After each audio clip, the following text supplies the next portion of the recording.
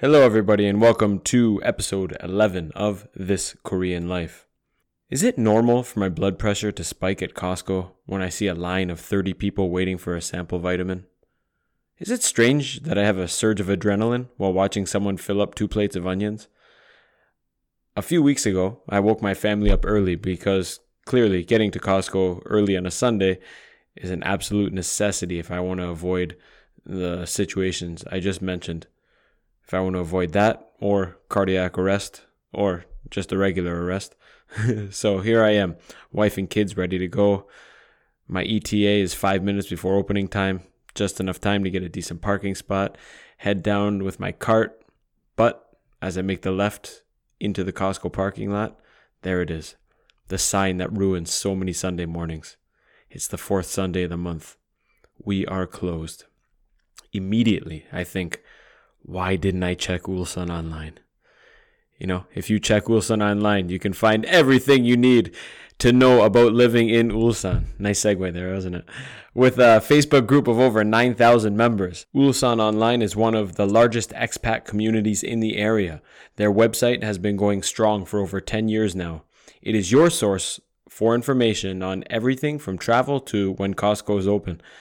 For everything in Ulsan, Ulsan Online has you covered. This podcast is also brought to you by Genius English Camp. By taking English beyond the classroom, Genius English Camp strives to provide excellent teaching with excellent opportunity. As a brand, their aim is to connect, inspire, and develop. To connect the individual to the world at large, to inspire them to greatness, and to develop their English and interpersonal skills to give them the necessary tools for success. I met Lyle, the founder, a few weeks back. He showed me some pictures from his previous trips, and man, this camp looks pretty cool. They got helicopters, museums, hikes, picnics, markets, sunsets on the beach. And this year's special event, they will be sleeping in Nelson Mandela's home and having the opportunity to meet some of his close friends and share stories together. What are you waiting for? Mention This Korean Life podcast for a special discount. Connect, inspire, develop with Genius English Camp. To speak to someone in English, you can call Lyle at 010-8539-9761. To speak to someone in Korean, you can call Suhyun 010-8399-9761. Today's episode features Ubaid Qureshi, also known as East Marshall. East, give us a peek behind the curtain of the surprising culture in the Korean university laboratories. He speaks about his difficult times in Korea, raising a newborn child, trying to make ends meet, being a vegan, not being a part of the drinking culture as well. He's an interesting young man with great potential for the future. Listen carefully to avoid falling into some of the same traps he did. I hope you guys enjoy. Thank you.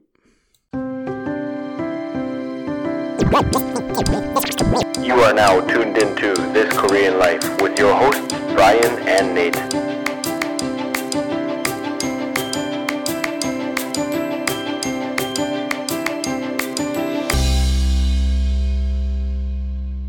And here we go. Welcome today, Ubaidullah Qureshi, to the podcast. How you doing, man? I'm pretty good. What about you, man? Good. I want to jump right into it here and ask you how your studies are going in Ulsan Daehakgyo. So far, so good. My first semester was really pretty good with the great professors. And since, my wife is also studying with me in the same lab, it was quite good. My wife was pregnant then, but after her pregnancy, when the baby came in this world, on the second semester, it was really a bumpy ride for us. And it was like hell, going through hell, because, we couldn't afford to go into the lab and give our time to do our studies. So, and one day the professor called us and said, I want to have a serious meeting with you guys. And at that day we came to know that he's really pissed off by not coming into the lab. So he asked us, if you guys need to leave, you can take off. Was he was aware that you had a child, right? Yeah, he was aware of there was no sympathy for new parents? I think it was for my wife only. for that I have been enjoying the same good time, free time. But after the 3 months, 3 months is a quite good time to, back on the track. Yeah, but unfortunately I was very lenient about that. And then all the things like went off horrible. So yeah. So after 3 months, the professor had called you in and wanted kind of give you a sit down. Actually, he wanted us to find another advisor. He wanted us to find another advisor, but we negotiated with him and asked him to keep us just for one more semester or 2 semesters and give us the master's degree instead of the doctorate that you originally signed up for. That's right. How old are you and your wife? You guys are quite young, aren't you? Yeah, I'm 26. My wife is 23. 23. Oh, okay. And you had originally signed up for a master's doctorate combined program, right? That's right. Yep. And how long was that, or what are you studying? How did you get here? All right. So I was working in Pakistan in one of the prestigious ammonia refinery. They not a refinery, but they used to make fertilizer. Right. So my wife was working in Nestle, and she was on the GHG emissions part. That's technical thing. That's just leave it over here. And so she was curious to do a master's degree or in the PhD. Just wanted to add doctor name, but on her name. What can I say? Yeah. As a doctor to the end of her name. Yeah, that's right. So. She was curious and she started applying on the scholarships available globally, and she landed on 2 of them. One was in Turkey and the second was in Ulsan. Yeah, and there was one more. It was in like Daegu, I think, but that professor was paying us really very low. Like the official document stated that he will pay us $400, but on the email he said I'll pay you $200. So I was very angry, and I composed an email for him that it's very low and I cannot make it to you. So how can anyone live on $200 a month? Is that $200 supposed to pay for your apartment and food and everything? Yeah, they don't provide housing for you? Yeah, they expect that our parents will give us some money every month. Jesus. But hold on, that was in Daegu? Yeah, that was in Daegu, but we didn't accept that. How many years is the combined program? 5 years. It depends upon you. So there's some. It doesn't increase incrementally, where the first couple years is considered your master's and you would get 200 or 300? In some cases, it gets increased by 10%. Because I did my master's and nobody paid me anything. Wow. I paid lots. Wow, yeah. So the thing is, it gets increased semester by semester, like 10%, or they give you 5,000, 50,000.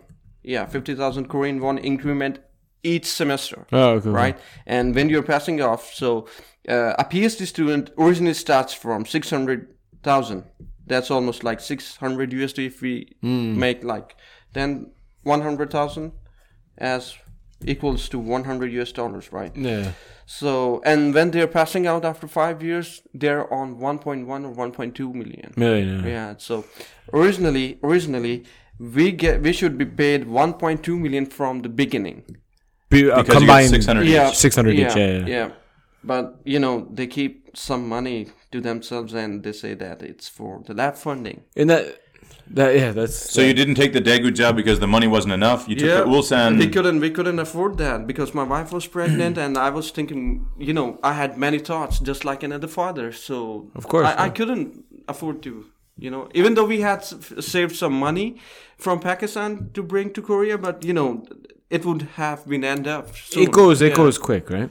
But I'm curious. I mean, I think most people in Canada or America that are doing their masters, most of them have 1 or 2 jobs, and I don't think any of them get paid to do their masters. Once they get to a PhD, okay, that's a different story. Yeah. So did you guys expect that, or was that news to you when you started applying? Or I would expect that I would have to work. I wouldn't expect from my parents, and that I would have to work jobs at the same time. Yeah, but we expected that actually because the professor wants us to be in the lab from 9 to 6, and that's we get paid for. Okay, that's a different story. Yeah. So you're doing Nate. You were doing I think a full coursework, right? You guys are doing research. Besides the coursework, we are also working on our research papers. Yeah. So each research paper that gets published we have to put the name of the professor. So, and there's a little sensitive information I would like to share over here is that if you publish a research paper above than 4 impact factor, you get paid from the Korean government. Yeah. And all the money goes to the professor. That's insane. Yeah, so they get paid like 4 million, and they can get paid like 10 million if you have published a research paper in an impact factor for, let's say, 10 or 11 or 12. What would be an example of an impact factor of 10 or 12? Impact factor is like how much it's worthy for the scientific field. What type of journal it's in? Yeah, it depends. If they're upon only in the journal. domestic journals, they're Okay. as such. If they're in international journals, they're Okay. That's right. That's right. So if you're solving some big epidemic or some crisis, then you're getting some serious shit in our lab. We did just scratching our minds all the time. And does it knowing that the research money will all go to the professor, does that decrease your motivation to study? Right. And is there a resentment that builds up towards him knowing that all of your work, does your name at all go on the paper? Yeah, it should go on as a co-author, right? It goes on a co-author. That's right. But there's no financial incentive, right? Nope. Not So- at all. Some of the professors really give the financial incentive. Like if you have published a paper, if they get 10 million, they'll give you back 1 million as an incentive. That How much have they contributed to the paper, or are they just simply Not at all. They just have advisors that do like this, do like that, and I think it's case by case. No. yeah, that's right. Some advisors are very hands-on? hands-on and they participate lots and they guide a lot, and in other situations they don't at all. Yeah. And the cases where they don't is where the students really, that they have that resentment towards their professor. But in many cases, the professor has an active role in the research and guiding the students along the way. So Maybe just to play devil's advocate, I wonder if the professor, if the situation was reversed and the professor was always kind of looking over your shoulder, hey, what are you doing? Why do you do it like this? Why do you do it like that? Would you prefer that? Would you prefer him more hands-on?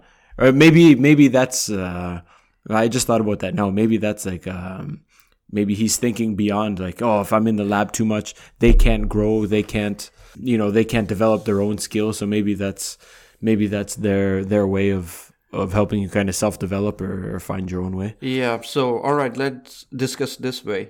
So there are some professors in Korea that actually give you the full monies from the beginning, but after that, they're always on your shoulder, just keeping an eye on you. Oh, okay. So they expect you to turn on your Skype, and so they can monitor what you are doing on your desktop. We discussed this earlier, but do you want to elaborate what on that? What I want is it is like a midway.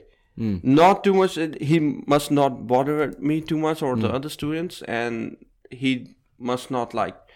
You want balance. Yeah, I want like everything in life. Yeah. Okay. I was quite shocked, and I said it reminds me of the book 1984, kind of an Orwellian dystopia where the professor expects you to be in the lab on weekends. Yeah. Right. Even though the fruits of your labor that he'll take up to 90% of it, and your monthly stipend as well. He takes a piece of that. It's shocking to me that he expects you to be in the lab on Saturday and Sunday, and not only are you supposed to be in the lab, but he's watching you through Skype. Yeah. What is that? That's insane. Yeah, that is right. Absolutely insane. But that's a culture that's been built here. When I was at the National Institute of Science and Technology, some of the laboratories had CCTV cameras that are directly connected to the professors' phones, and they watch all the time. And when UNIST had initially started, many of the professors had come from America. They were not used of the Korean lab culture.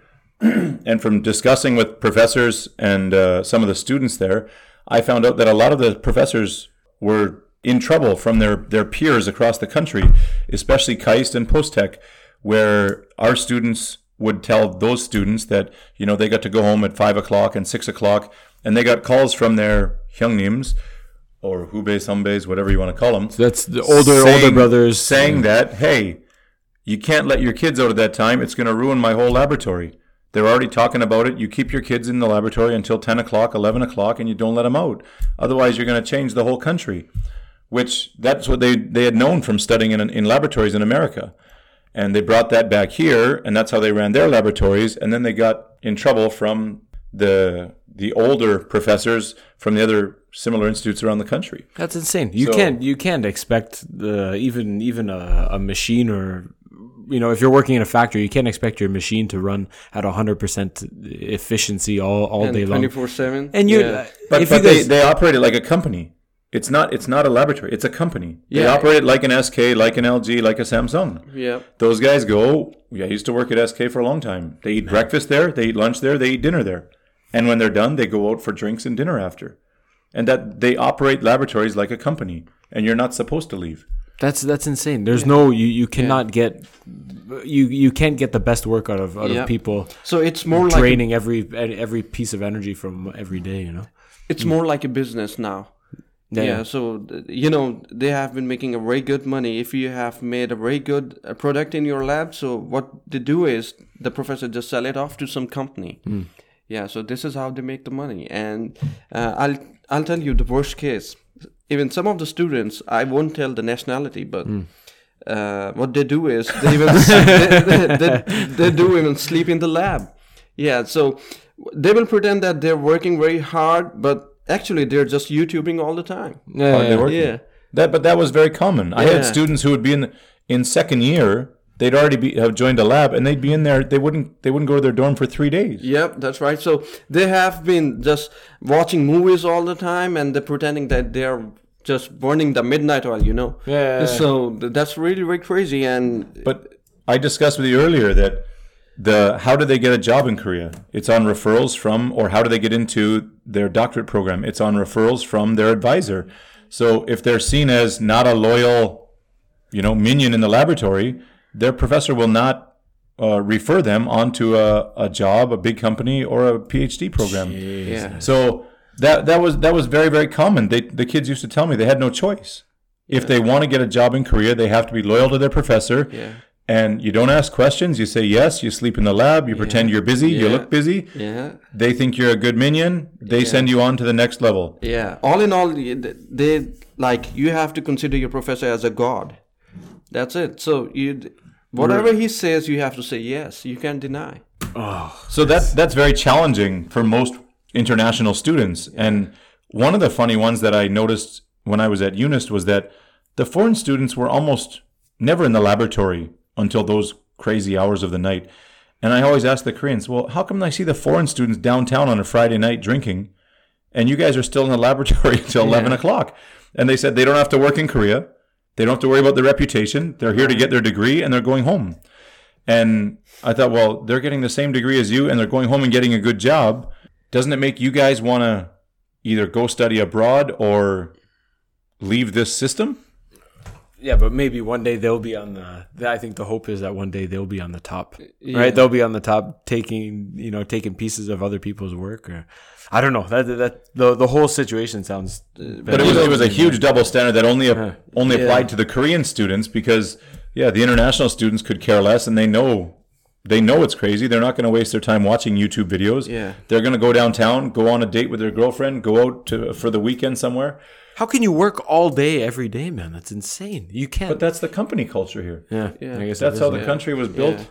Yeah, I don't know. That blows my mind, man. Overall, how would you rate your experience, your expectations coming here, and what it's been like, and overall studying?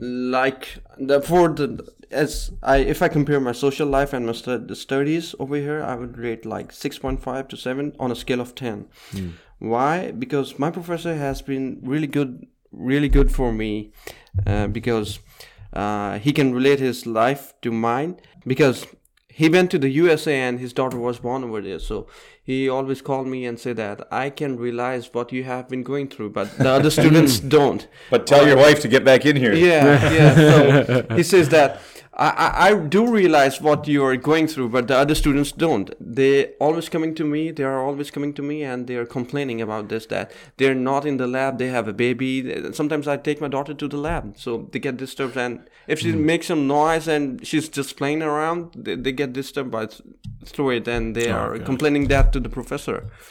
Yeah, so. But in Korea, they're always comparing to everybody else, right? Yeah. They're never worried about themselves and taking care of what they can control. They're always worried about what the other guy's doing. Is he doing less than me, more than me? That's not fair. This isn't okay. It's not even. Yeah. That's life. It's not gonna be. Do you get the job done? Yes or no? Yep. That's what's important, right? Yeah, Do you get your that's work very done? important. And it might take you 5 hours. It might take me 2, and it might take him half an hour. Yep. But we get the job done. And if you're effective or efficient, well, that's good. If you're not, then that's too bad. But there's a reason why Korean has the lowest efficiency rate in the workplace in the world. Yeah. And it's this Makes sense. this culture of hanging around until the boss leaves, then you can leave. If the boss only takes, at SK, they have 2 weeks vacation. Yeah. But if the boss only takes 4 days, you can only take 4 days. Yeah. That's right. It's all over the Korea, as Brian said earlier. But on the surface, they have 2 weeks. Oh, that's a normal job. Yeah. It's a good, but it's not. If your boss doesn't take any vacation, there's a good chance you don't get to either. Yep. Now, this is changing, and it's changing quickly, which is good to see. But it's still very, very traditional in that way. Okay, let's talk about later about the drinking culture. That's a very serious problem for me over Sure. here. You know, Well, I don't drink at all, so Just to for people who don't live in Korea, if you work at a company, and I think it's the same if you're working in a lab, whoever you're working with, it's very common here that when work finishes, it depends on the situation. I think it happened a lot more in the past. For example, my father-in-law's generation, it would be 3-4 times a week that they would meet their coworker. That work finishes at 6. Boom, they meet their coworkers. They're out. They're having dinner, a barbecue dinner, and drinking until late in the night. Boom, go home, pass out for a few hours, get up, and back to work, and repeat the cycle. And that was a few times a week. I mean, when I first came to Korea, I was a heavy drinker, and it was I embraced that culture. As I grew older and I got more into kickboxing, I realized the toll that alcohol was taking on my body, on my work. Once you have kids, and it's impossible. I limited my drinking only to Saturday. Even then, oh my God, you wake up in the morning, I felt like garbage, and as of, I think, this year, I haven't, since 2019, I haven't drank at all. It's strange. I mean, if you've never drank, and maybe there's no expectation for you to drink, for me, having long years of drinking and some very hard drinking, the expectation is there. Hey, let's go for a drink. These days I don't feel like drinking, and I think I'm very fortunate that I don't work in a company, and I'm very fortunate that my father-in-law or my family understands a decision I've made. But what about you? I think there's two problems that you face. One is no pork. Yep. Which is 90% of the hueshik, the eating out here, and no alcohol. How do you? What was your? What was I'm just going to butt in for a sec. Yeah. When I came, and I mean, you only got here a year and a half, 2 years ago, right? Yeah, 1.5 years. When I came, the company guys went out 5 days a week. Okay. It was almost every night, and it wasn't just, they say ilcha, icha, samcha, sacha. They used to go to 4 different stops. Wow. The dinner was just the warming up. The warm up. Yeah. I mean, and then it was a soju bong after that, and then it was a singing room, and then it was somewhere else. But I mean, they used to go till 3-4 in the morning.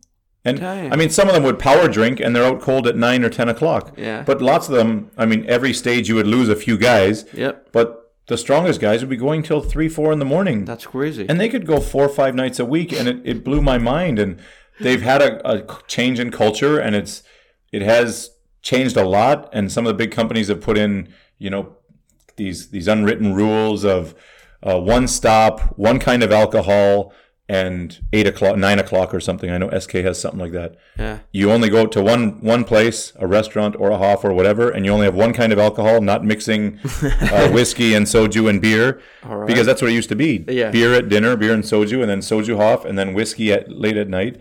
And it was out of control. But slowly, I remember working for one of the companies, and they changed their Heshik culture, and all of them started playing tennis. Wow, So that's good. they'd go play tennis every Saturday, and after tennis, they would drink 50 bottles of makgeolli. Wow. So it just, instead of doing the late night stuff, they were drunk on Sunday afternoons. Yeah. But so they would still, and they go mountain climbing, and they go mountain bike riding, and playing tennis now, which is better for their health and whatever, but Yeah. it doesn't mean they got up to drinking. They just do it in different ways now. But it does. I think in Korean culture, the alcohol is like a social lubricant, and it allows people to 100%. It breaks down those those very rigid barriers that It only the breaks them culture is down a set little. up. But I remember just you were saying you're drinking with the SK guys. I had one of my old students' fathers. We were drinking. It was like a random Wednesday night. Class finished. Brian, let's have a couple drinks. And he took out whiskey and beer, but it was about 11:30, and he goes, "Okay, I have to stop now." Why suddenly stop? Like, I've drank with him before, and he would go 2-3 in the morning. Why do you got to stop? I have surgery tomorrow. Oh man. Like, what do you mean? He goes, Yeah. oh, I have to remove a tumor off someone's spine. I went, oh, dude, that was at 9-10 in the morning. That's why I laugh when I go to the hospital and they say, okay, here's your medicine, don't drink. And I say, you tell it to all these guys that go drinking every night? Come on. No, So- he was doing the surgery. Yeah, Oh, he was removing- I mean, as a patient though, like how many guys go to the doctors and they say don't drink? Is this a joke, or I mean, in Canada you would, you'd say, oh, okay, that's serious. But here I kind of chuckle because I know every guy still drinks. Yeah. So, what about your experience? All right, so it's really very hard for me actually. Whenever I'm going to a restaurant with my colleagues, I'm getting the farthest table because I don't drink, I don't eat pork, and for me, and I can't eat chicken as well because it's not halal. Because I'm Muslim and there's some conditions for me for the meat to be slaughtered, so that's why I can't eat any meat unless it's halal. Right, so halal is a term I can refer that. Proper killing. Yeah, just the proper killing or the proper slaughtering in which all the blood of the animal comes out of the body. Yeah. You just cut the throat and leave the animal for some seconds or a few minutes in which all of his blood comes out of its body by the natural pumping of the heart. All right, so this is, you can just say halal and you call the name of Allah and then this is what you say, it's halal. So when I was in Korea for the first few times, I just ate chicken. That was fine. And when my professor asked me to drink some alcohol or eat some pork, I just denied. And since then, I get the farthest table in the restaurant, and nobody cares to come to me because when they're enjoying their meal, they're drinking a lot. They drink a lot, seriously, and they're enjoying their soju, beer, whiskey, whatever they drink. All right, so they stay there for like 2 and 3 hours, and I have to be there with them. Just look at their faces and enjoy what they're doing when they're drunk. Right, so whenever I go, I just ask. I clearly say now that I'm vegan. Right, I don't eat meat because for me it has to be halal. Right, I just clearly say that I'm vegan and I don't I don't bother, like I don't take any whiskey, beer, no alcohol. Seriously, like. So when they're cheering up, like they're doing the glass cheers, I just pour some of my Sprite or Pepsi Coke, just cheers with them. That's it. Sure. Yeah. I had similar experience. I mean, with my father-in-law when I was first married. I have to understand his situation as well. My wife has told me he's always wanted to, when she got married, to have a good relationship with like his daughter's husband's father, which is impossible. My dad lives in Canada, and if not, then have a close drinking relationship with his son-in-law. But if we'd go for dinner on Sunday night and it would be, hey, let's drink some whiskey. You know what? I wake up very early in the morning. I got to go for a run. I have to do my exercise. It's a very rigid schedule. Yep. Unless you're getting up at 5:30 to come run 10K with me, I'm not drinking. And at first, he was very shocked first that I think that even I can say no to him, because I think in Korea usually the son-in-law is very kind of submissive to the father-in-law. But it's it's not an easy. We were out eating eel for our birthday 2-3 weeks ago, and my father-in-law brought a water bottle full of looks like apple juice or something. Right. And I say, what? Like usually that's some kind of insam or what's insam in English? Ginseng. Ginseng. Some kind of ginseng power or juice or whatever, or alcohol. And he told me that this was freshly made, extremely rare alcohol, and it was probably like $20 a shot. It's the stuff that's killing everyone in the Dominican right now. And I just said, it's whatever it was, like a Monday night or something, and he said, just have a glass, happy birthday and stuff. But then I can't drive, and there's not even a purpose to have this, and it probably tastes god awful. So I didn't even want to try, because if I try it, then I have to finish it, and then he's going to give me another one. Yeah. So I just told him no, and to my surprise, usually he's, he gives the you're not fun or whatever. Yeah. Because, in Western terms, he would be an alcoholic. I think a lot of the older men here would be considered alcoholics. Yeah. And to my surprise, it was so expensive that he poured it back in the bottle. And I've never seen him do that. Usually he would just gulp her down, but he had enough, and he was feeling pretty good already. But he poured it back in the bottle. Honey, get my funnel. I'll tell you a funny one. When we went to Canada maybe 5 years ago, and we came back, and it was Dad's 60th birthday, which is a huge birthday in Korea.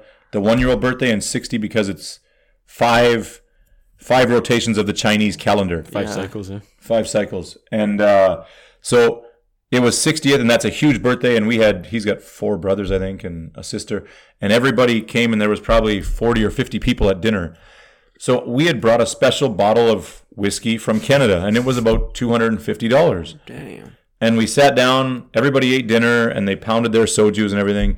And it was time for presents, and he got all kinds of different presents. And we had given him this nice bottle of whiskey.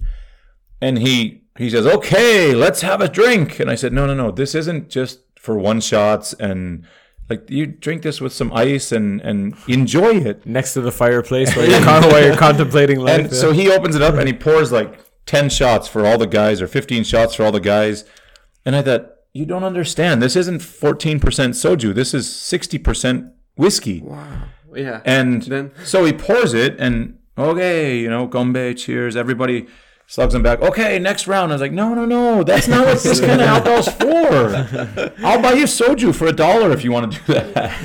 But that's not how they see it. And it's such a part of their, I don't know if we can say it's a part of their fetish. It's a very big part of their culture. And and I don't think it's only here. My father used to do work in the Ukraine, and I remember him telling us that they would slam a bottle of vodka on the table for breakfast at a meeting. And that's the social lubricant. How are you going to negotiate? How are you going to get stuff done? Yeah. Where's business done at home these days? Yeah. On the golf course. Oh, okay. On the golf course with a couple beers. It's changed, man. It's not all boardroom action anymore. There's a lot of settings where, I think Japan and China are very similar. One thing I thought of while you were saying he wanted to open it right there and do it. I watched a TED Talk about the one guy who survived. Have you ever seen the movie Sully? No. Sully would the plane took off, I think, from New York. Yeah. And something went wrong, and he just cleared the bridge and ended up crashing in the Hudson. Crashing the Hudson River. And the guy said I really thought I was gonna die that day, blah blah blah. So my life has changed now. And one thing he said, one of his new life mottos is he doesn't save good bottles of wine. He said, if the time is right, I'm not saving this bottle of wine for my daughter's wedding. I'm not saving it for this anniversary. Boom, I'm having a good time. Open the wine. Let's do it. And I think that's kind of I agree. And I've seen a couple of those ones online. They say, why save this special suit only for a wedding? Yeah. Just wear it every day. Wear it every day. When it wears out, get another one. Instead of keeping it in the closet for 6 years and wearing it twice. Yeah. But what I learned from that is just next time buy the $30 bottle because he doesn't know the difference. Yeah. And he's going to get the same effect. I thought we could sit around on a few like times when I'm out there and enjoy a slow, casual drink sometimes, but it's not how it operates. So next time I just get the $30 bottle and he'll be just as appreciative. No doubt. So what? Now you sit on the end of the table. Yeah. Is it mandatory that you go to? Like, do you have to go to these dinners? Are they optional? Sometimes I deny, but since it's for all the lab members, they just mingle in and socialize together. So I think it's important for me. Otherwise, I feel left out. How many people in your lab? They're like 13 to 14 guys. Yeah. And that's what they're made to do, right? They're Yeah. made to build that team chemistry. Yeah. And when you do these membership trainings and these things are to build team chemistry and to make you like a family. Yeah. And you're committed. I mean, a lot of guys I know are more committed to their companies than their families. Yeah. And they used to tell me, Nate, That's not good at all. I can live my life without a wife, but I can't live without a job. And that's why my company is more important than my family. Yeah. And that was how they always explained it. I think it's good to be passionate about your work, but I don't know. Maybe But it's not passionate, like you said. Yeah. It's YouTube videos and hanging out. Yeah. Yeah. And That's it. just as a segue, you say they're watching YouTube videos, but your Facebook time must be logging records in Ulsan. Yeah. You got the most posts per minute in all the foreigners in Ulsan here. post per minute. Hold on, he's also Yeah, I he's also holding down 2 profiles. East Marshall. So I wonder what you're busy doing. All right. So for the first question, I have been very addicted to Facebook. I was logged in on the Facebook 24/7 and checking each notification, each message, looking up for some substitute jobs. So I was really very addicted, and this has costed me a lot of time, of my personal time, my family time, and the effective time that I should have been spent in my laboratory working and researching around for some novel materials. But if the professor had paid you your so living wage, he maybe was you wouldn't. angry. I didn't tell him that. Actually, he's not in my Facebook profile, so he don't know that I'm online 24/7. But now I have deactivated one of my profile because I seriously started. I need to start to work for my career and academics. So I deactivated one of my profile and just keeping the messenger active on my cell phone, and the other profile. My other profile, East Marshall, it's like only on my desktop, not on my cell phone. Yeah. So, and its messenger is still on, and as far as it's concerned with my second name, East Marshall, actually it's very interesting and funny story. Back in August 2018, Yeah. I applied for a substitute job actually in Ulsan, and the lady was Australian. She was looking for a substitute in one of the private hag ones. Right, so I just messaged her that can I take this opportunity, and she was quite resistant. Like she said, "Okay, where did you get your education from?" And Not Pakistan. yeah.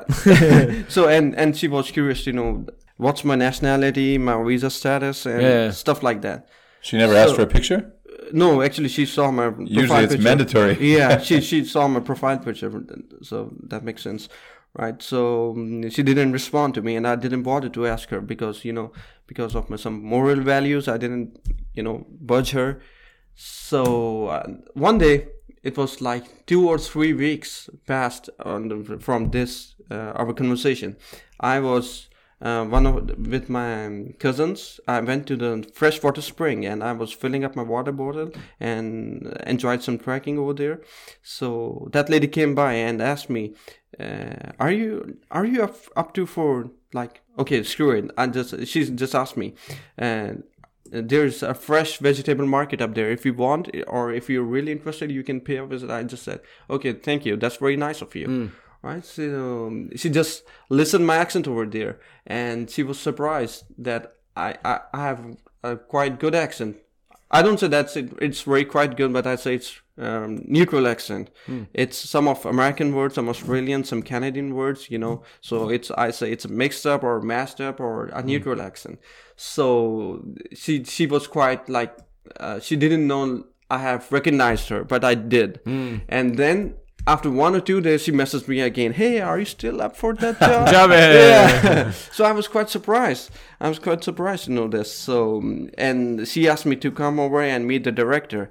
And I went for an interview. The guy, actually, she was looking that job for her boyfriend. And I went over there. Her boyfriend interviewed me and asked me, all right, so where did you get your education from, your visa status, etc., etc.? And then I had a meeting with the director, and she asked me, okay, so your name is Ubaidullah, and you're from, and you're from Pakistan, right? So that would be a trouble for me. So can you come up with a new name? I'm Mike Smith from America. Yeah, so that was like a surprise for me. Like, I was astonished. So I couldn't think of any other word. I just said East.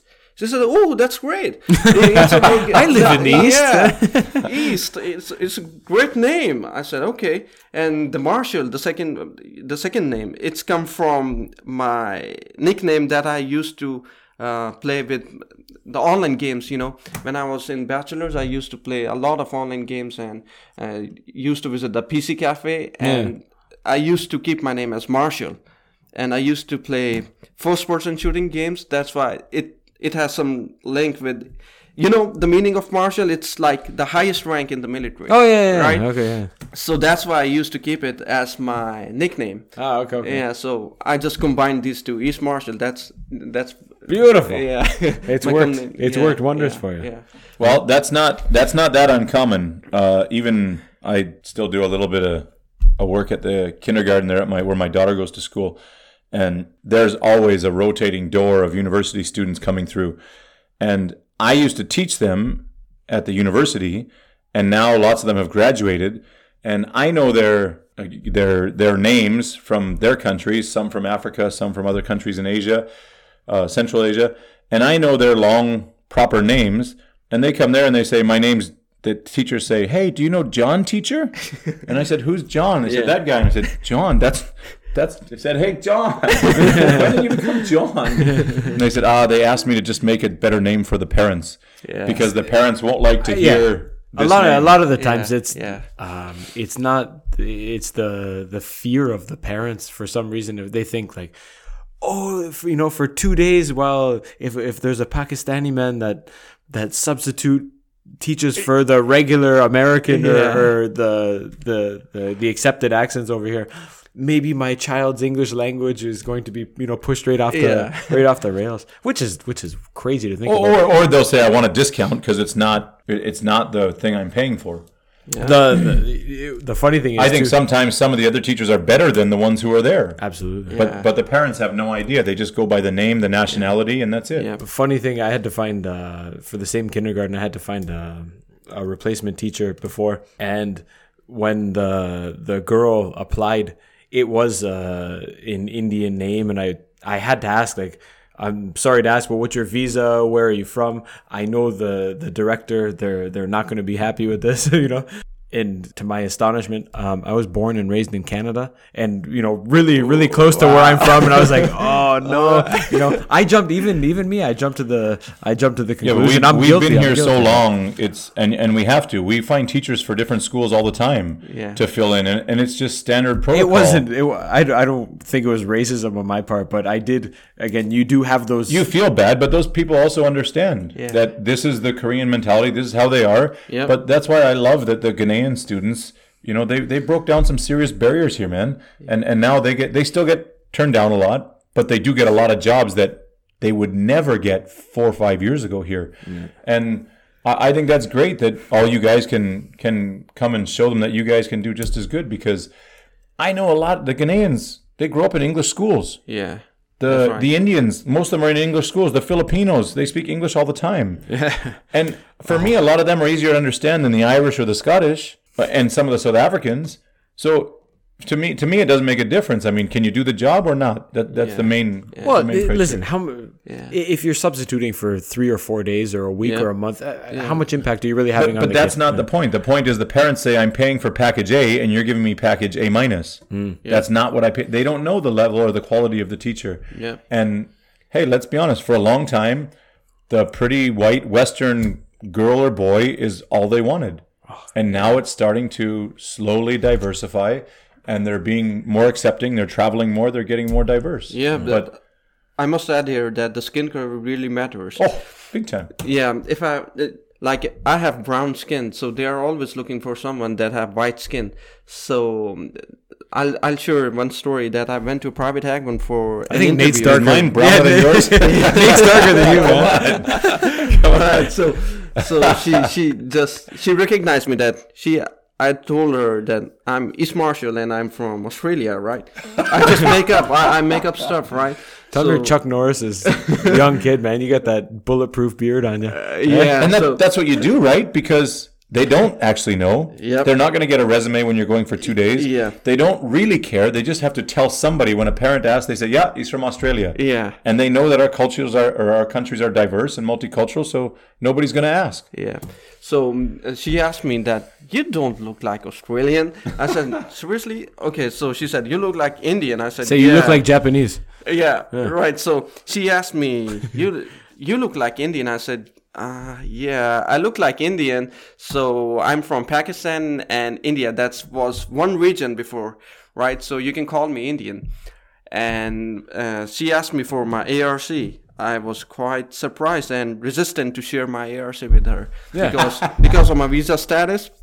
You know, it's D2, and when I gave her my ARC, she was like, "Okay, you're D2. I think it's fine." I said, "Okay," Because we've never heard of that. Yeah. So she didn't know that I was a student, and I asked her, "Okay, seriously, so you're going to report me to the immigration office now?" She was like, "No, don't worry about that. I'm just keeping it for my safe record. That's it." And so I spent my 4 days in that private hackathon. And she was really happy to have me over there. Absolutely, yeah. But in the old days, they could do that, and then they could say, "Oh, we're only paying you for 2 days." Yeah. And if you want a problem, then we are going to go to immigration. Our next our next guest that's coming in later today had that exact problem. They use it to stiff arm you. Yeah, absolutely. And they can control you however they want as soon as you give that up. Before it used to be your passport. Yeah. I mean, even when we had come, they ask for your passport and your degree, Yeah. and they keep it until you fulfill your contract. Dang. Now, I can understand that because some guys pull some midnight runners and leave them hanging, and then they lose business. But How about you just create a good work environment? I think that's what they're missing here. You create a nice work environment, people don't want to run away. Well, that's all the stories in China right now is that don't go there to teach because it's a huge percentage of teachers that are getting hooped over there. Yep. On dodgy directors trying to make an extra buck and cutting you loose early and So I can get both sides. I understand both sides. Do your due diligence, do your research, and you know if you do get hooped, learn from it. Make sure it doesn't happen again. Yeah, that's right. So I think you're doing more work than I am now. No. How do you have time when you're in the laboratory all day? Okay, so I have to manage. My wife, she was working with me. She was working in the lab previously, but now she's just taking her coursework, no research. Okay. Right, so she's managing everything, and I give all of my credit to her. She's managing the baby, her studies, and the home. All right, so I'm just enjoying my time in the lab and doing my research work. That's it. This is how I manage. Yeah. So And any free time you have is only teaching on the or? weekends. Yeah, I on my free time, or I have to manage my lab time. So I manage my lab time and do some of the substitute jobs available in Ulsan. Like you can say like once in a month or twice in a month. Like that's it. When your professor goes to Seoul? No, actually I just you can say it. I don't have words for that. That's funny. I know an old professor at Ulsan. I have to break him up that I'm going to somewhere. Okay, I have this emergency and I have this thing. So just I have to break him up. A few years ago there was a holidays that it landed on a Thursday. Friday would be sandwich day. Yeah. And then Saturday, Sunday off, and it was kind of an unwritten rule that professors shouldn't travel outside of the country. So this professor didn't tell the head of his department that he's leaving, and he was on it was early in the morning. He was catching a bus to Gimei Airport to fly to Japan. Okay. He's at the bus stop. He looks over. The head of his department's there. Yeah. He goes, oh, shit. Yeah. Oh, my God. What am I going to do? Yeah. And he looked. He said they kind of give each other the nod. Yeah. Airport bus pulls up. They look at each other. They both get on. He said it was the most awkward ride. They went there. They end up taking the same plane to Japan, man. The same plane to Japan. And didn't, after when they came back, never spoke a word. Never spoke a word about it. That's funny. A real double standard, isn't it? We've talked a little bit about it, or you touched on it a little bit about it. I'm curious if you can give us more of a idea of what it's like being Muslim in Korea. When I was at UNIST, of the 250 or 300 international kids, probably over 200 of them were Muslim kids. Yeah. And I used to just really love that the Koreans are getting exposed to different cultures, different people, because what they see on TV, what they see on the news is not anything like the Central Asian Muslim students who come. They're very outgoing, some of them drink, some of them don't, some of them pray, some of them don't. Just like the different variations of Christians and commitments to the faith. Not the CNN Muslim. Yeah. So I'm curious if you could give us a little perspective on that, and what is it like doing Ramadan here as opposed to in Pakistan, and what is the Pakistani community like here? Is there a lot of support? Tell us a little bit about being Muslim and Pakistani in Korea. All right, so the greatest thing in Korea is that you have religious freedom. So it really makes an impact for us. And we can freely just practice our religion. Okay, and as far it's concerned with Ramadan, we had a good time for the Ramadan just had passed for like a month ago.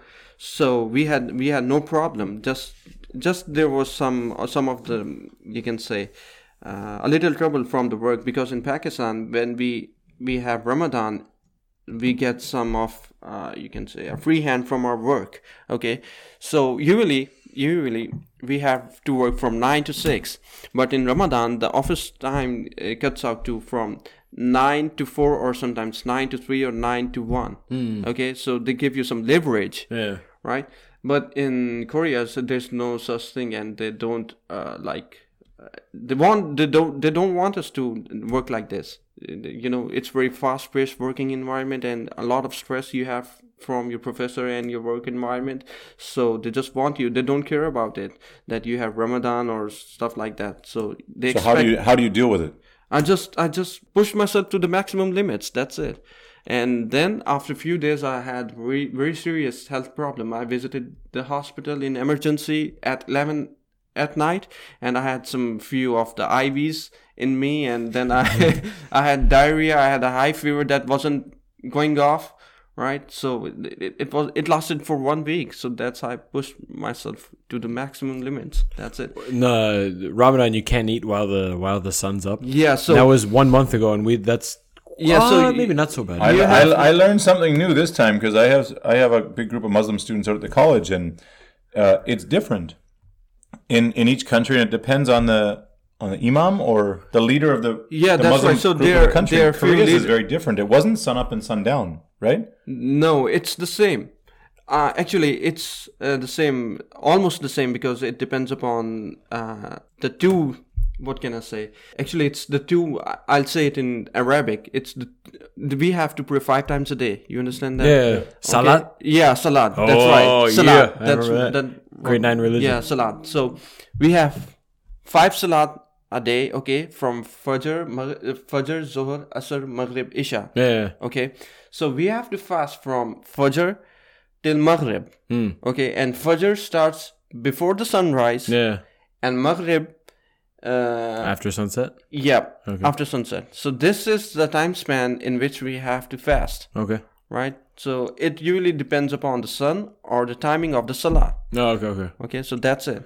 Now, I mean, I just came back from Canada last Friday. It's supposed to be Thursday, but whatever. Came back last Friday, and I was thinking the sun rises, man. In the summertime, the sun's up at 5. I was up at 5:30. Sun was up, and it doesn't get dark until 9:30. Yeah, 9:30 at night. Korea is a little more. The days or the amount of sunlight is a little shorter. How long were you fasting during the day? What I'm trying to say in a roundabout way. I didn't Was count it that. It 12, was like 14 12 hours? or 13 or 14 hours. 12, 13, yeah. 14 hours. The problem is that you're fasting when everyone else is eating. Yep. It's when everyone else is having breakfast and lunch.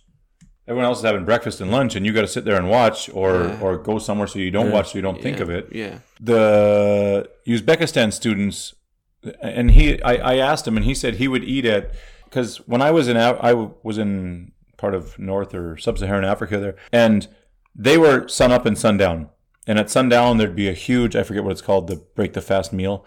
But they would all get up at like five in the morning and eat lots before the sun came up. But he told me in Korea he had to eat at like 3:37 in the morning. Yeah, that's right. Because But the sun comes up at like 5:15. So I didn't understand why he had to wake up so in the middle of the night to eat when he could have woke up at 4:45 and yeah. So as I said earlier, it's dependent upon the salat, not on exactly on the sun, right? Right. So, and you can't eat loads of food, at one time. So you have to manage and split it up. Yeah. Like from Maghrib till Fajr. Okay, Yeah. so you have to eat little by little and drink water little by little. So that's how it works. If you eat a lot of stuff in one go, you might puke. Yeah. So this is how it works. And if you don't eat any, you end up in the emergency room with IVs. Yeah, just like me, right? So that's brutal. Yeah.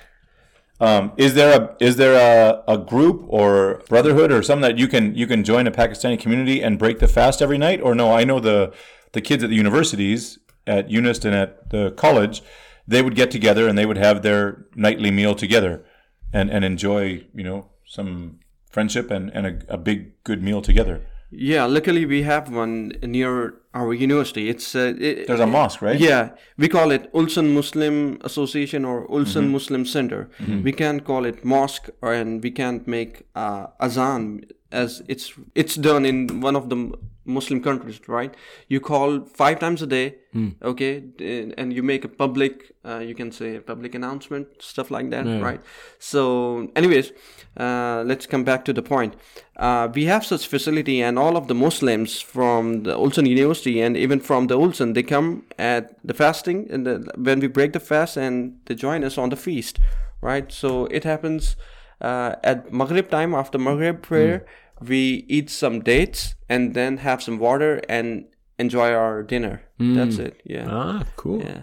Very nice. How big is that community in Ulsan? For as I know, for Ulsan University, there are like 110 students. Ulsan University. in Ulsan University, all the Muslim students, 110, and there are some other students and other Muslims living around Ulsan. It makes up like more than 500. No way. Yeah. Yeah. Cool. Outside of school, and I think how we were originally introduced, I read from your original Facebook profile that's been put on hiatus, like you said. You were looking to get involved in the community and help out, and that's, I think, the first time we met. I can't remember if Nate was there, but we we met at a coffee shop about 2 years ago now. Yeah. Why don't you tell us about, back in your home country, I believe you were involved in some community service or giving back to your community. Yeah. Do you want to shed some light on that? Before marriage, I was very social. After marriage, it has totally changed. Your wife put the handcuffs on you. Yeah, But you make it sound like you're 40. You're only 25. Yeah.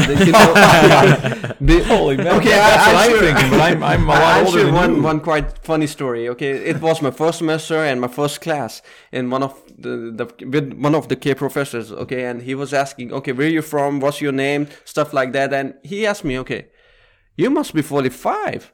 Yeah, like 45? Yeah, 45 years old. I was like, seriously, man? I'm just only 25 at that time. Okay, so he said, In okay, Korea, they guess your age based on your facial hair. yeah, so So they think Brian's 15. yeah. I'm 30 and you're 70. Yeah. So that's why I said, no way, man. So I'm just 25. And this is all because I have a beard on my face. Yeah. Yeah.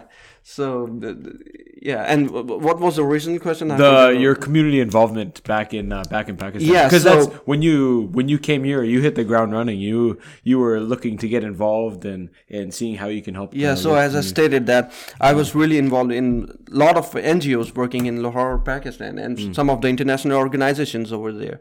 So I was vice president communications in ISEC in Lahore. Do you know about ISEC? American some society of The Student Association? yeah, the American Student Association. It was affiliated with one of the prestigious university in Lahore. It's like I LUMS. think I got my first Isaac card in grade 3. Wow, I'm jealous now. Because it used to give you discounts at the movies and the mall, and you used to I've be able never to heard show of that What's an Isaac card? international student something yeah, card. yeah. That you could show it and get discounts. They even offer you some summer exchange program for free. Yeah. Really? Yeah. It's probably evolved a ton now, but when I was there, it was just like kind of having a cool ID card that you could show because you didn't really have anything other than your high school. Yeah. So Card. with that, and do you know about Rotary Club? Rotary. Yeah, Rotary. Actually, Rotary is for the person that are older than I think 22 or 23 years old. So. Yeah. Before that, when I was younger, I joined a Rotary Club. It's for youth, ranging between 17 to 20 or 21 or 22. I can't remember right now what's the real age group. Yeah, age group for that. But I was involved in that, and I was the secretary to the president. And I have done loads of stuff, and there was some green engineering societies and like Pakistan Sustainability Network. They were just involved in making the Pakistan more green and educate about the people why it's worthy to maintain your country. You know, because a lot of global warming going on in Indo-Pak. So that's why, you know, stuff like that. I just saw on the news yesterday that they were deeming the northern parts of India or the certain part or the central part close to Delhi anyways unlivable. It's so hot, and that in 10 years people might not be able to live there. Yep. And I mean they're just speculating, but that's the temperatures are getting so extreme that, and India was just featured the last couple of days. I saw a couple articles on it. So What's your just get back to the community service? What was your initial motivation to get involved in community and want to help? I think a lot of people are very complacent, like to spend time to have fun or leisure time. Why did you spend your time to help others or develop your community? Yeah, there were just two motives behind this one. So the first one is I wanted to socialize, right? And because we all are social animals and we can't live without socializing. So that was my first main motive. And the second one is that the community has given me a lot. What I am now is because of my community. So that's why I wanted to return back to my community. That's it. I'm always working, I'm always finding to do some work and for the good of the community. If there's one good fish in the pool, maybe the other fishes get inspired and they get on the same track. So that's my motivation. Absolutely. is that a common mentality in Pakistan? No, not very common. They don't bother really. Well, you know, regardless, I mean, you're doing something good. Ideally, that sparks two more people. They can see you and look up to you and go from there. Yeah. What I would say, you're almost a role model in your community for young Pakistani kids. Who do they look up to? Who do they idolize? Are they musicians? Are they actors and actresses? Are they Cricket players? Are they cricket players? CEOs of companies? Yeah, for now, actually the media has really ruined our youth. So everyone loves the Kardashians too. Yeah, so they run away from the academics. You know, they want to be singers. They want to be cricket players, and they are not inspired by CEOs. You know, so everyone wants to be in the showbiz. They want to be on the YouTube. So even because they think that's the easy way, right? Yeah. They think it just happens. Yeah. So many of the Pakistani the youth, what they're going on the side is they just make a YouTube channel and just make some videos, doing some pranks, and even on their parents, okay, even on their teachers. So they're just doing some pranks and making some, funny videos, stuff like that, or make a mashup of songs. That's it. So they're not really very into getting into the academics. some of the students which are really worried about the career, they do care about the academics. Yeah, so but I must mention over here that we have a lot of potential youth in our country, and really very good scientists, because we are the only Muslim country that we have atomic bomb, so our scientists so he really worked very hard to make one. We have a very potential youth, but unfortunately the media has detract all of the youth. I think it's happening same all over the world. Absolutely. So a couple things going forward. One, I'm curious about all this social media and how it plays into the caste system, and if it has any effect on or how strong the caste system still is in Pakistan. And can you become famous from being, Slumdog Millionaire? Can you be that poor boy who gets internet access and becomes a YouTube superhero? And I believe the per capita GDP is what? Under $2,000? No, below that. Yeah, below 2,000. About 1,500 maybe. Yeah. So what are these? A year? No, not a year. A month. Yeah, a month. The even below, I think. When I read it, it was per year, because there's almost 300 million people, isn't there? Yeah. And that's more than that. I mean, there's enough people that make a lot of money, but 294 million. I read. The majority make almost nothing. The main industries are what? I'm sorry. The main industries. Two. Manufacturing? No, refinery, sports goods, and there's one fertilizer. Really? But it must be garments. No, not lots of clothes? No, actually, India is leading in that one. We don't make a really very good... So fertilizer and sporting goods? Sports goods, because all of the Adidas balls, footballs, they are made in Pakistan. Right. Yeah. All of the official FIFA balls from Nike and Adidas, they are made in Pakistan. So if you see, if you find a really good football in Costco, if you flip over and find where it's made, it's made in Pakistan. but that doesn't sustain 300 million people. Yeah, that's right. I mean, that's all machines now, right? Yeah. So the thing is, since the new government came into, all right, so when the new government came, they applied a lot of taxes on everything. So the textile industry is really going it's going down, right? Yeah, and it's declined now. So the main industry now is fertilizer, you can say, petroleum refinery, and some sports goods, and even some dried nuts, like cashew nuts, and we have almonds. Oh, okay. Yeah, stuff like that. Cool. And how about, sorry, back to I know I did a couple things at once there, but the caste system, is it still a thing? Still prevails. Is it prominent? Is it? Yeah, it still prevails in Pakistan. How much does it play into daily life? Or... All right, so there are a few things to discuss over here. The first thing, if like my family name is Qureshi, and if I go to a company, it has some repute. So, and the CEO over there is from the same family. He will give a preference to me, right? And based on your name? Yeah, no, not on my name, but just the family name. Okay. Yeah, just the family name. And Marshall. Yeah. All right. So, and for the marriages, only there are some caste system that only marriage their son or daughter, like just hook up their son or daughter within the same caste.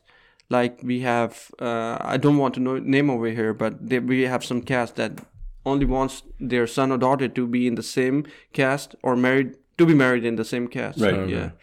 Okay. Yeah. They want to stay in the same. Yeah. I mean, we have that unofficially, the upper class, middle class, lower class. It's not a caste system, and people do go up and down, but there definitely are people who, I mean, the Hollywood stars, for example, they don't go and marry, someone in a lower class. Yeah. They marry someone in Hollywood. Yeah. So we have that kind of unofficially, I guess. But so does YouTube and all this social media, how does it play a role in the caste system?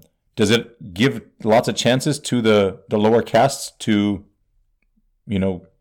become rich and famous? Or No, I think not, because I have studied in a private school, so my studying language was in English. But all of the students over there, they are accessed only to Urdu, our basic language, our official language. Native language. Yeah, our native language. So they don't even know how they can use a laptop or a mobile phone. So that's why I think it's not pretty easy for them to use or utilize YouTube or social media. Even though they have some accounts on the YouTube or social media, but they're just messing around without decent content. Yeah, hard to work their way out. So I just checked because I wanted to confirm. This has that and I don't believe everything on the internet, so I'll just ask you. But this says that the average or the median salary is 91,000 PKR, Pakistani rupees, right? No, that's wrong. Totally wrong. Because labor working in Pakistan, he gets around like 8,000 Korean won 1 day. 1 day, not 1 hour. It's 1 day. A day. So you can hire a laborer and ask him to do anything for 1 whole day, and it starts from 9 a.m. in the morning and it ends on 6 p.m. Right. Okay, so you can hire a laborer just for only 8,000 Korean won. And as you compare, so that's right then, about $150 to $200 a month. Yeah. And less than $2,000 a year. Yeah. So, as a per capita GDP, I mean that's peanuts. Yeah, that's right. When you can get together, you guys can get, or whatever, if you got your $600 a month just to study, I mean that's pretty good. Yeah, but if I compare it with my job in Pakistan, I was earning like $700 a month. Yeah, a month. That's a professional job. I'm not talking about the labor. Right. Okay. So $600 to study is a pretty good stipend if you're getting your education too, right? Yeah. If we compared both of these, so for nothing, like you can say I'm getting paid for $600. Almost your salary at home. Yeah. Your company salary at home to study. Yeah. So at cost of living is different. Oh man, it's really very high. For sure. You can buy a chicken just for like 1,000 Korean won in Pakistan, but over here I have to buy for 6,000 Korean won. Yeah. Because we eat halal meat, so it costs usually more than usual. Yeah. And it's 6,000 Korean won, and everything is very expensive, and the living cost in here is very high. If I compare back in Pakistan, so we can get a fully furnished 2-floor apartment. I mean, 2-floor. There are no apartments. They are very limited apartments. They are mainly big houses or cribs, right? So you can get a. So we say like Bangla, okay, in Urdu or Indian word. Okay, so we have big houses. And you can get 2-floor apartment just for what I'm paying now. I pay 300,000 per month. Yeah. So the cost of living and the room I have in Korea is just like okay for one family. I have one daughter and my wife. It's just okay. It has a small kitchen. But I saw your wife at the park one day, and she had a couple of cousins and sisters and kids, and were they all staying at your house? All right. So that was my previous place. I just moved out some other place, right? So we rented another room for that. And we paid like 600,000. I see. Because we cannot accommodate all of the sister-in-law and her kids in one room. She had two boys there. Yeah. So once you graduate, going home, what are you looking forward to? What are you trying to get into, or and your wife as well? Or are you guys looking to go abroad or to do your PhD still? Or knowing the kind of salaries available that in these other countries, would it be tempting to stay or to go abroad again? Or we have a couple of plans in our mind, but we didn't finalize it yet. But a few of them are like, I can still get my job back in Pakistan because my boss asked me, you can come over and join me anytime you want. And my wife also, she worked for Nestle, and her manager said that you can come in and join anytime you want, right? And she had a word through email a few days back, and he said, okay, if you want to join, just send me your CV and I'll make a way for you. And the other plan is we might go to UAE, make some money, because one of my friend, we graduated both together, right? And he's earning like $4,000 per month. He's just a bachelor's in chemical engineering. I'm a bachelor in chemical engineering, but I'm studying master's in environmental engineering in Ulsan University. Yeah. Okay, so he's making like $4,000 per month without any tax. Right, that this is very important. All of the money he gets in his pocket, no tax at all. He has a civic ribbon over there, not a new model, but still he's enjoying.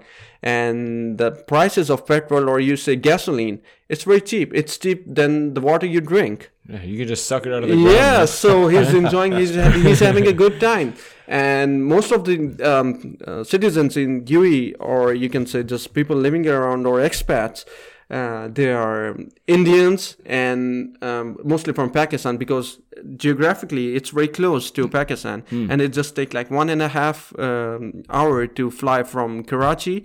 The Karachi is the southernmost city of Pakistan.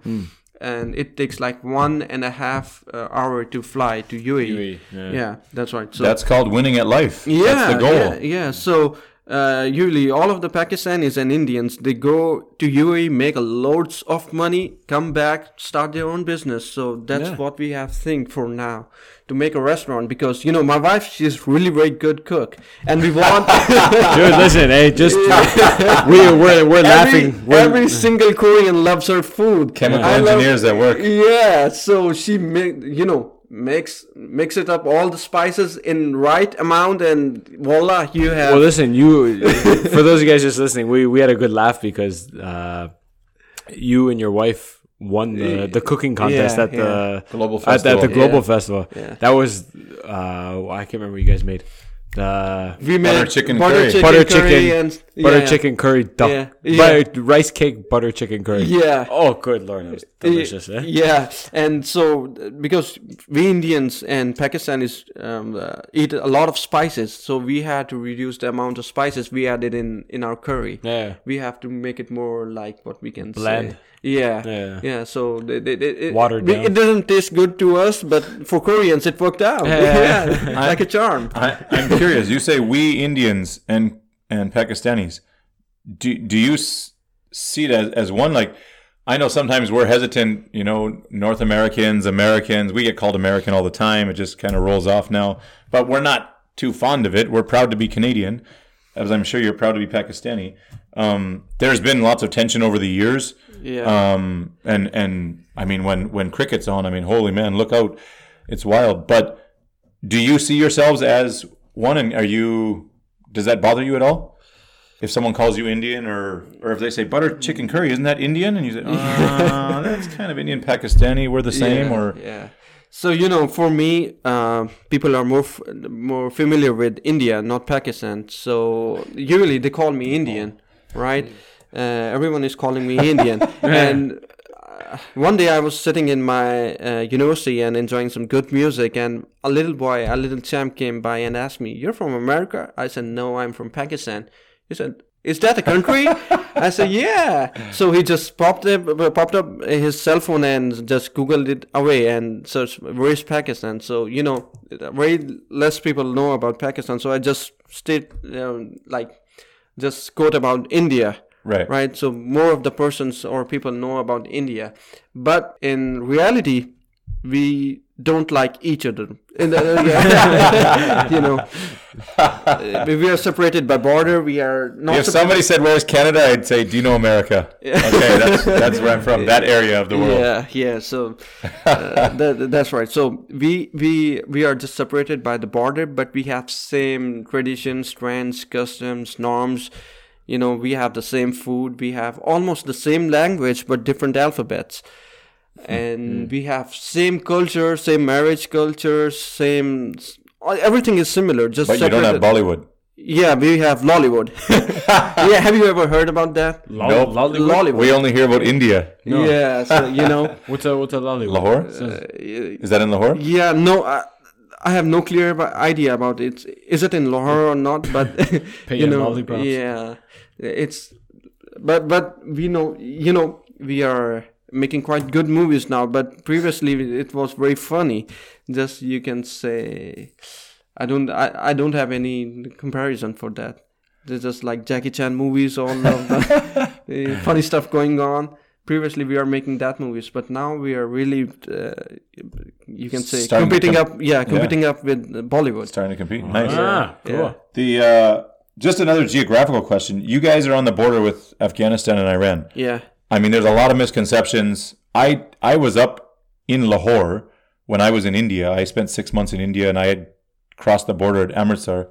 Okay. They have the border Yep. ceremony there. Yeah. Not far from Lahore. Yeah. And I was only there for a few hours, but you guys also border Iran and Afghanistan. How do you feel growing up in the region? I don't know if you get any of the concerns of your family here, but we always did. Kim Jong-un's crazy. They're going to bomb. It's dangerous. Come home. I mean, you lived in Pakistan your whole life. Do you ever feel the dangers or fears from some of the tensions that are in the region or no? No, not at all. Actually, it's just a normal life like in Korea, Canada, America. It's just the same. It's just the conception that media has made through the years. And whenever I say I'm from Pakistan, they said, "Oh, you must be like terrorists," because I have a beard, you know. They do have this misconception that we are terrorists, right? Sure. So, but in reality, it's not like that. We have everything comparable with Korea, not with the first world countries, but you know, some growing economies or growing nations, Developing countries. Yeah. So it's quite good to live there. And if you can see on YouTube, some great vloggers and bloggers, they have made a lot of videos on Pakistan. So I hope you can go through that and have a very good idea about tourism in Pakistan and this misconception what the people have, like we are all terrorists. I have lots of friends who have traveled through the region and had a amazing time, and they absolutely love it. Yeah, I'm just curious on a perspective of a local, you know, when the war was on in Afghanistan and stuff, does that have any impact on you guys or no? Is there lots of refugees coming over the border? Yeah, we had a lot of refugees coming in Pakistan, but our army, Pakistani army, they stood very well against the terrorism. So we don't have any problem till now. Nice. Yeah. So I must say, the Pakistani army is doing quite good job. Well, it's good that you get out and promote your country and let people know that it's not what you see on CNN and the other news outlets. Because that's what I found lots when I traveled around the world is everywhere that had an advisory or a safety concern. Yeah. Once I got there and you get your feet wet for a couple of days, it's just like being anywhere else. Yeah, no different. That's right. So even though if you're willing to travel in some of the areas that are near Afghanistan and Iran, there's some trouble over there. But if you ask the army or ask the police to support you or give you an escort, okay, so they do support you and they give you a convoy, and some of the army personnel, they do keep a track on you and they follow you and they provide you the basic security and the basic needs you want to travel to. Yeah, that's awesome. This is only for foreigners, not for Pakistan. Yeah, Pakistanis, you know. So this privilege is only for foreigners because you know they're special to us, and we treat them like our guest. And if you go to any restaurant and if you want to eat, they might offer you some free food and they don't charge you. Even if you go to buy some clothes in Pakistan, they don't ask you for money. You can just buy anything tomorrow. you want. I need new clothes. I'm going to go tomorrow. That's funny. So you treat guests as almost like family. Yeah, as a family. So they always say that. We respect our guests. Do you feel that same feeling when you come to... Sometimes, yeah. Some Koreans... The police follow you if you make illegal left turns. Yeah. They give you an escort. Damn, I had to pay 50,000 for that, and it really hurts me. Well, wait, someone... You got... well done. What happened? You made an illegal left turn and someone caught you on camera? Yeah. There was a SUV behind me. I don't know was it a Korean man or woman? He just sent the footage to the police and they just sent me with a ticket of 50,000 Korean won. And I tried to ask for some help, but unfortunately, the police said you made an illegal turn. I said, okay. I was going to say, what was your defense? Yeah. I said, okay, I was in emergency. I was unaware of that there was a sign of no left turn. Okay, so you had to go straight. I said I was unaware of that, and I'm just made in a hurry because my daughter was in daycare and we had to pick her up. That's it. Okay, so I discussed this with police and I said, okay, all of the Koreans do that. That's normal for them. But if I made a wrong U-turn, you're asking me for 50,000 Korean won. I said, that's not fair. He just came to another story and just move the topic. Stuff like that. That's just called bad luck. Yeah, we've all had it. I've had my car towed parking on the yellow line. Every car in Korea parks on the yellow line all day long. Park on the yellow line, but I think when they see the foreigners doing that, they're like, oh, okay, let's bring him down. It's just random one neighborhood or whatever per month or whatever they got to do it, and it's just bad luck. You'll get I'll park on the same yellow line, and usually near around Christmas and I think it's April or May. I don't know. Every year I get the same ticket around the same time. So put a GoPro on and start filming the guys in front of you. You can send them all in for tickets. They did that. They did that for a while, and people were getting kickbacks for like if I caught you making an illegal turn. Yeah. They would send $10 to Brian. Yeah, I'd get $10. Police would get $40. But people would set up like I don't know. They would engineer some. What do they call them? Paparazzi or something. They have a name for them in Korea. No. But some people were setting up like kind of like a scheme with their friend where the friend would stop short and the man would pump him from the back, and they were making huge. They're making huge money. All right, so there's one more thing I would like to share. I had an accident, a road accident in Korea, and it was like we were going through a highway, not a highway, but it was more like a highway. And the lady in front of me, she was driving an Avante or a Grandeur, I don't remember. Anyways, she made a halt on 80 kilometers per hour. She just slammed on the brakes? Yeah, she just slammed the brakes. And, my car was very old, 19 years old. It was Deo Mantis. Mantis 2 automatic. Right, so it had no ABS. So I just slammed the brakes and it went and damn, and it's into her car. And I was like, oh man, I'm screwed up. So when the insurance companies came, my insurance company and the lady's insurance company, they asked me for my documents and everything, and they asked me, okay, so you're gonna pay for her and you pay for your car by your own self. I said, okay. So I asked them how much I would have to pay for her. Okay.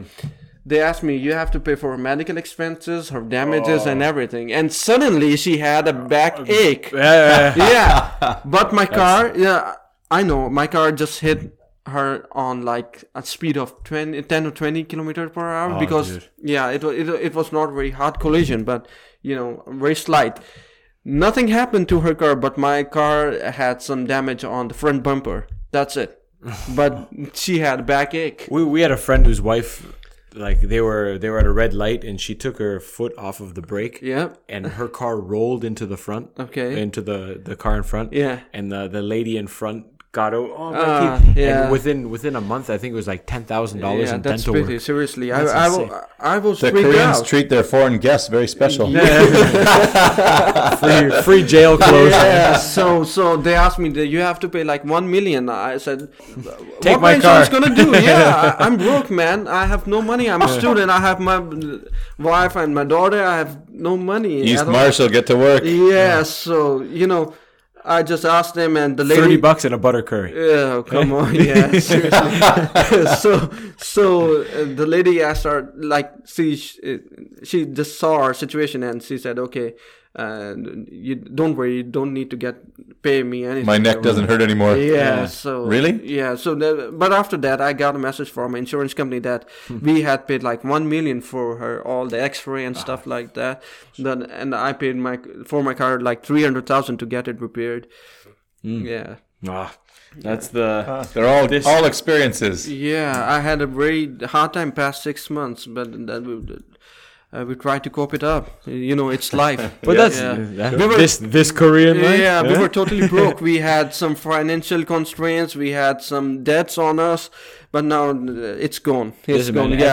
Everyone goes through hard times. Yeah. And the fact that you didn't quit and throw in the towel. I was about to break. I was seriously about to break. I was about to, run away from everything, and that's not the solution. No, yeah. I'm glad you stuck it out. And in previous episodes we've talked to people who have had several hardships. They have a bad situation and they build up and it's going to be good. boom, back down to zero, Yeah. build up again, 2 or 3 times. So I think We all go through those stages in life. I mean, Yeah. it's a roller coaster ride, right? Yeah. sometimes financial, sometimes emotional, or whatever. Probably just That's lucky right. it wasn't December or January when it's freezing cold here. Yeah. Yeah. So it was. I remember you looking for long underwear, and it was plus 15, and you were online looking for the best place to buy long underwear.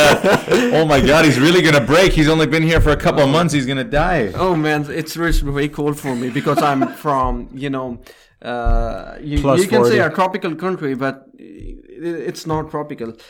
It's really very hot in Pakistan, and we have never seen such temperatures. Only this temperature do encounter only in northern part. Okay. In the mountains, yeah. Yeah, in the mountains. But for us, it was like sitting in the refrigerator, right? Yeah, I felt so cold, even though I have turned on my floor heating and everything, but still. Then I came across some fish oil. I used to take some fish oil, and it keeps my body warm. And I used to eat stuff for keeping myself warm. That's In it. Canada, fish oil is called whiskey. Same color. Good one. And I forgot. No, that's it's funny. It's funny you coming from a very hot country to a kind of a neutral country. You know what? I'm sorry to interrupt, but no problem. We had the highest temperature ever recorded in Pakistan, 54.5 degrees C in Abbottabad last summer. In the sauna? Last summer. You can say that. Yeah, you can say a living sauna. Yeah. You can't go outside in that. Yeah, But that's what I just said. Those reports out of India, that's what they're saying. Yeah, High actually- 40s and 50s. Yeah, actually, what some of the sensitive group of people died. The elderly, sure. Yeah, that's very high. The you know? liberals? Some because of some the persons of drug abuse and stuff, Absolutely. Yeah. Well, in Canada, people will drink and go home and pass out in a snowbank and die too. So it's just on the opposite there. But for us, we were wearing our shorts, 10, 11 months of the year. Yeah. And you were asking for long underwear, and we just couldn't stop it. I was And the really- guys in Seoul said, "Oh, where do you live in Seoul? Go to Bundang, go to here, go to there. You can get long underwear." He said, "No, I'm in Ulsan, the far south." They go, "It's not cold down there." Yeah, I was seriously astonished to see that you guys are wearing some shorts and enjoying, and you're stating that we are enjoying our summer, still our summer. Yeah. Seriously, that was like a joke to me. But even even the Koreans are kind of judgmental, and they go like, "Ryan, it's March. Why are you wearing shorts?" Yeah. Because it's 15, 18, 20 degrees, man. But they've changed a lot. I can't believe when I had come, they only wore shorts in July and August. Only. And men almost never wore shorts. Yeah. And now I see everybody wearing shorts from April and May. It's great. Yeah. short sandals and long padding. Yeah. Yeah? I can't even think of wearing shorts in the winter. Seriously, I can't even think of that. What were some of the other big cultural differences coming in, and adaptations you had to make coming to Korea? Okay, so the one thing I would like to mention over here is the Koreans judge people on their attire. How do they look? So I have seen many Canadians, Americans. They're coming to their jobs. They're okay with their clothes. Okay, but these Korean guys, they're very. What can I say? They're very keen. Formal? Yeah, very formal, and they're very keen about the clothing. Absolutely. Yeah. If they're not wearing especially the ladies, if they're not wearing the makeup, they won't go out. They throw up their gas mask. What can I say? The dust mask, the dust mask, and even though it's very fine air quality out there, but it's still air pollution for them. Yeah. That's another crazy one. Yeah. Maybe coming from Lahore to here, you feel an increase. Yeah. Oh wow, Yeah, I can breathe freely. Yeah. And again, just coming back from Canada, I fly back in. We've been pretty fortunate. The last week it's been very clear, but man, in Canada, I always tell my family, like, you guys enjoy this. Take a deep breath. Breathe that air, and it's noticeably different, especially even if you go up north. We were in a cottage 5 hours north of my hometown, and it was. You're in the middle of a forest, and there's a nice lake there, and you don't smell the factory down the street. It's really that's quite something. Yeah. So coming from Pakistan, which is very polluted, and we have a lot of smog issues in winter. So when I came to Korea, they said it's very polluted. I said, "Oh man, I feel and breathe very fresh here. It's not polluted for me." But it's all about perspective, isn't yeah. it? So for the Koreans, it's like very polluted. We are enjoying our time, no problem. Yeah, Yeah. That's funny. I'm glad you got a good. I never put on a gas mask or what can I say? The dust mask. Yeah. More appropriate term for that. So I never threw up on my face. Yeah. Was the technology coming here a shocker compared to back home, or no? No, it's the same. We have all of the technologies available over there. No technological shock we have over here. But even for us, I mean, the internet speeds here are Yeah, mind-blowing, and that's the one thing. CCTV cameras and the red light cameras and the speed cameras, every intersection. We have speed cameras installed. When I was flying to Korea, all of the highways, all of the streets, all of the roads, they're being covered by street cameras, some speed cameras, stuff like that. But the internet speed, it's quite, there's no compare to internet speed over here. It's the fastest in the world, I think. incredible. So you can download a movie in like few minutes, 5 minutes. On your phone. Yeah, on your phone. And you can live stream anything in high quality. That's really one good thing, I must say. I must mention. Yeah. Again, so you've had some hardships here. You've had good things. What advice would you give someone entering Korea as a student? If you could kind of mentor, or if you had a sit down talk with someone before a student who is coming here to do their master's or PhD, a university student, what advice would you give them? Yeah, so we only take into account only one thing. If your professor is good, you have a very good life. Your everything in Korea, being a student, depends upon your professor. Yeah. Okay, so if you have a very good professor, you have a good life. And if you get, or if you are very lucky, if you get the admission in one of the IST institutes like KEST, UNEST, these are the governmental institutes. So you get all the money directly into your account. There's no, you can say, riff-raff. Yeah. So you get all of the money. The professor is very good. And there's only just one thing, the professor. Weather and social things and the cost of living, everything is secondary. But the first thing I must say is, if your professor is good, you have a good life. If is very strict, if he keeps an eye on you, if he bothers you a lot, it's not good for you. Do you meet your professor before you come here? Are you paired before, or no? Only my wife. She had an interview. I Skype called with him. I just saw him. So it's a very brief introduction. Yeah, I see. Yeah, they just had a good time. They just laughed out, and that's looks like there's a niche there. Maybe we should start the website. Yeah, my professor.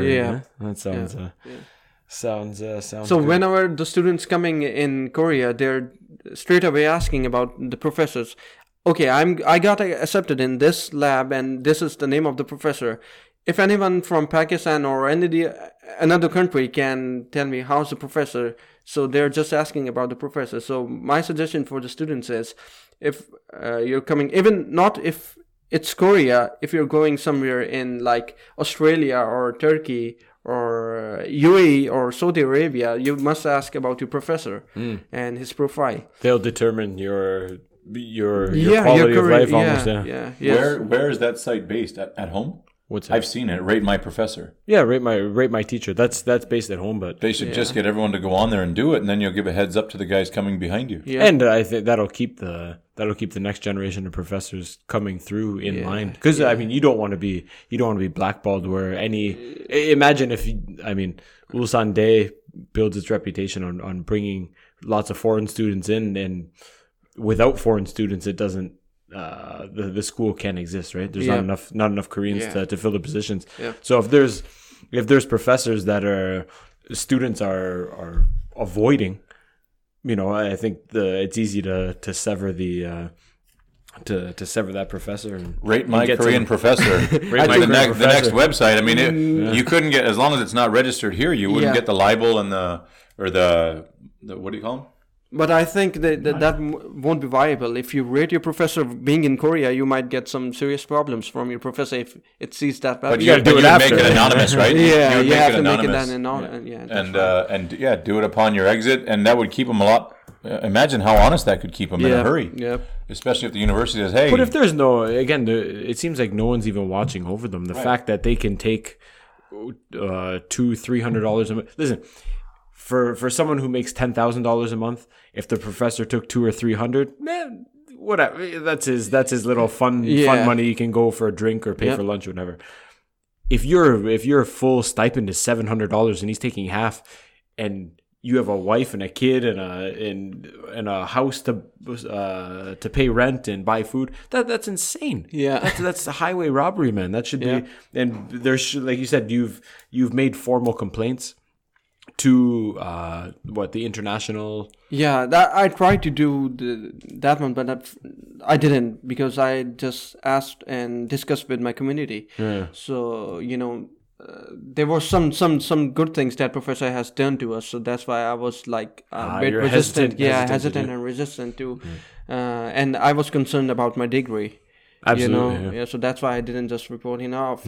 And in the past, there was one case in which Pakistani student reported a professor, and the professor got kicked away from the university. So you don't you don't want that outcome, right? You don't want him to lose his job, but you do want some. Yeah, you do want, because he has really done some good favors to us. Yeah, he's not that. But on the other end, if a couple more did lose their job, that would set a new standard of stop doing that. Yeah, that's right. So, do you want to be the guy who kind of pulls the trigger on another guy's job, though? I think it's not just on a job; it's on a change for the whole country. Yeah. It wouldn't be. It's a thing.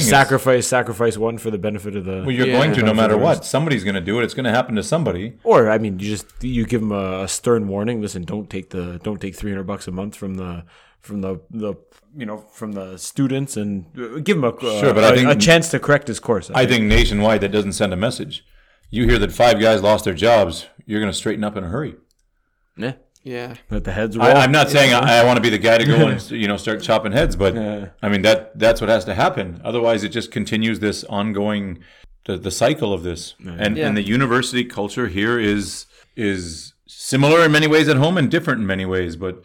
Yeah, the fake publishing and the putting their names on everything that's not theirs. And, I mean, there's all kinds of these things. Until someone really drops the hammer, it's not going to change. Yeah, so if they're paying some money to us, like monthly stipend, they expect we must put their names on as a co-author or the first author on the research paper. They should pay you $300 a month to put their names on. Yeah. So they're doing it wrong.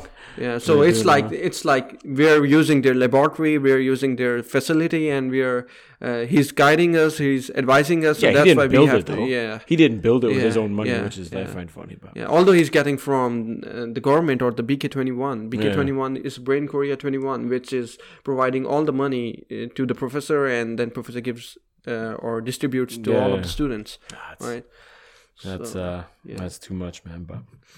Anyways, I think our time here is drawing to a close. You've given us great insight into the what do you call the Korean university education system, how it works.